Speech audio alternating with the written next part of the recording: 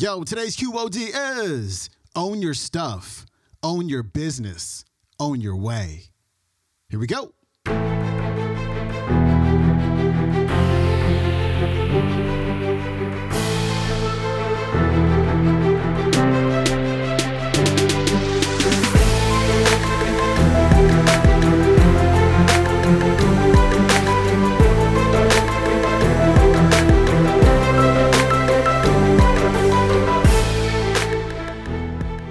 Welcome back to the Quote of the Day Show. I'm your host, Sean Croxton of SeanCroxton.com. We got Tyler Perry on the show, closing out the week. Today, he's going to talk about his story of using his imagination to create a vision and then creating that vision in reality. You know what's fascinating? Most people don't know this. Tyler Perry is a billionaire. Actor, screenwriter, director, producer. Now he owns his own movie studio. He's a billionaire. And this is a guy who once slept in his car. This is a guy who once would produce plays and nobody would show up to. And he persevered and he stuck to his vision, and he's been able to create it and not only make his life better, but make so many other lives better at the same time. There's something he says at the end of this clip that I really want to point out.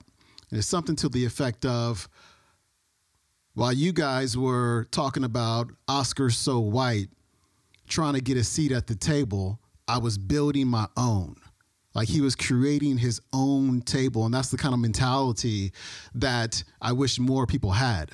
You know, instead of waiting for somebody else to help you out, to make a seat for you, just create your own. Own your own stuff. Own your own business. Own your own way. Here's Tyler. I want to say a special thanks to BET, my new family. I can't wait to get started over there with our new shows. Thank you so much for this. To Scott and everybody over there, thank you so much. To Viacom, Shari, who's here, Bob, everybody. Listen, from my heart, I want to say thank you. I couldn't help but think about my mother. Sit down, sit down, sit down, sit down. I couldn't help but think about my mother. I remember being a kid, I was about 5 years old. She would take me into the projects with her when she played cards on Friday nights with a bunch of women. Now, these women didn't have more than a 12th grade education, but they were smart black women. They were powerful black women. They had great stories to tell.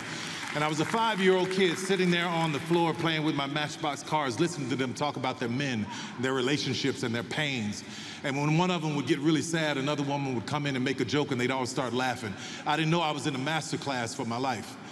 I would get home, and my father would be beating my mother and doing all kinds of things and saying all kinds of stuff to her, and he would leave the room, and I'd walk in, and I'd imitate one of those women, and she would start laughing. There was a power in that I didn't really get until I got older. I remember being about 11, 12 years old on my way to my new school, and I got to this intersection.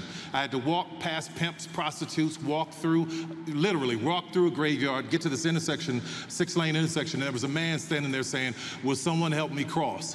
Will someone help me cross?" And there were all of these people that kept passing by him and passing by him. I said, "I'll help you cross." So he told me he was going to my school and he was going to sell candy there. That's how he made his living. So I helped him cross the street to get there. We became good friends. His name was Mr. Butler. That moment reminded me of my mother, bringing her out of pain into laughter to help her cross. My first 10 movies were all about her subconsciously, wanting her to know that she was worthy, wanting black women to know you're worthy, you're special, you're powerful, you're amazing. All of that was about helping her cross. When I started hiring people like Taraji and Viola Davis and Idris Elba, they couldn't get jobs in this town, but God blessed me to be in a position to be able to hire them. I was trying to help somebody cross. When I built my studio, I built it in a neighborhood that is one of the poorest black neighborhoods in Atlanta, so the young black kids can see that a black man did that and they can do it too. I was trying to help somebody cross. The studio was once a Confederate Army base, and I want you to hear this, which meant that there was Confederate soldiers on that base plotting and planning on how to keep 3.9 million Negroes enslaved. Now that land is owned by one Negro.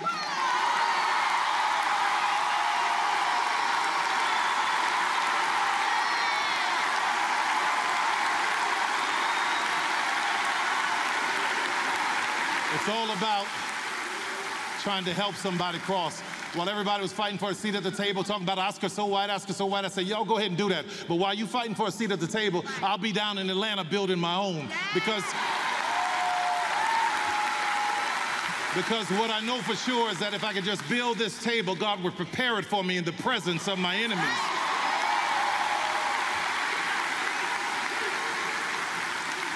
Rather than being an icon, I want to be an inspiration.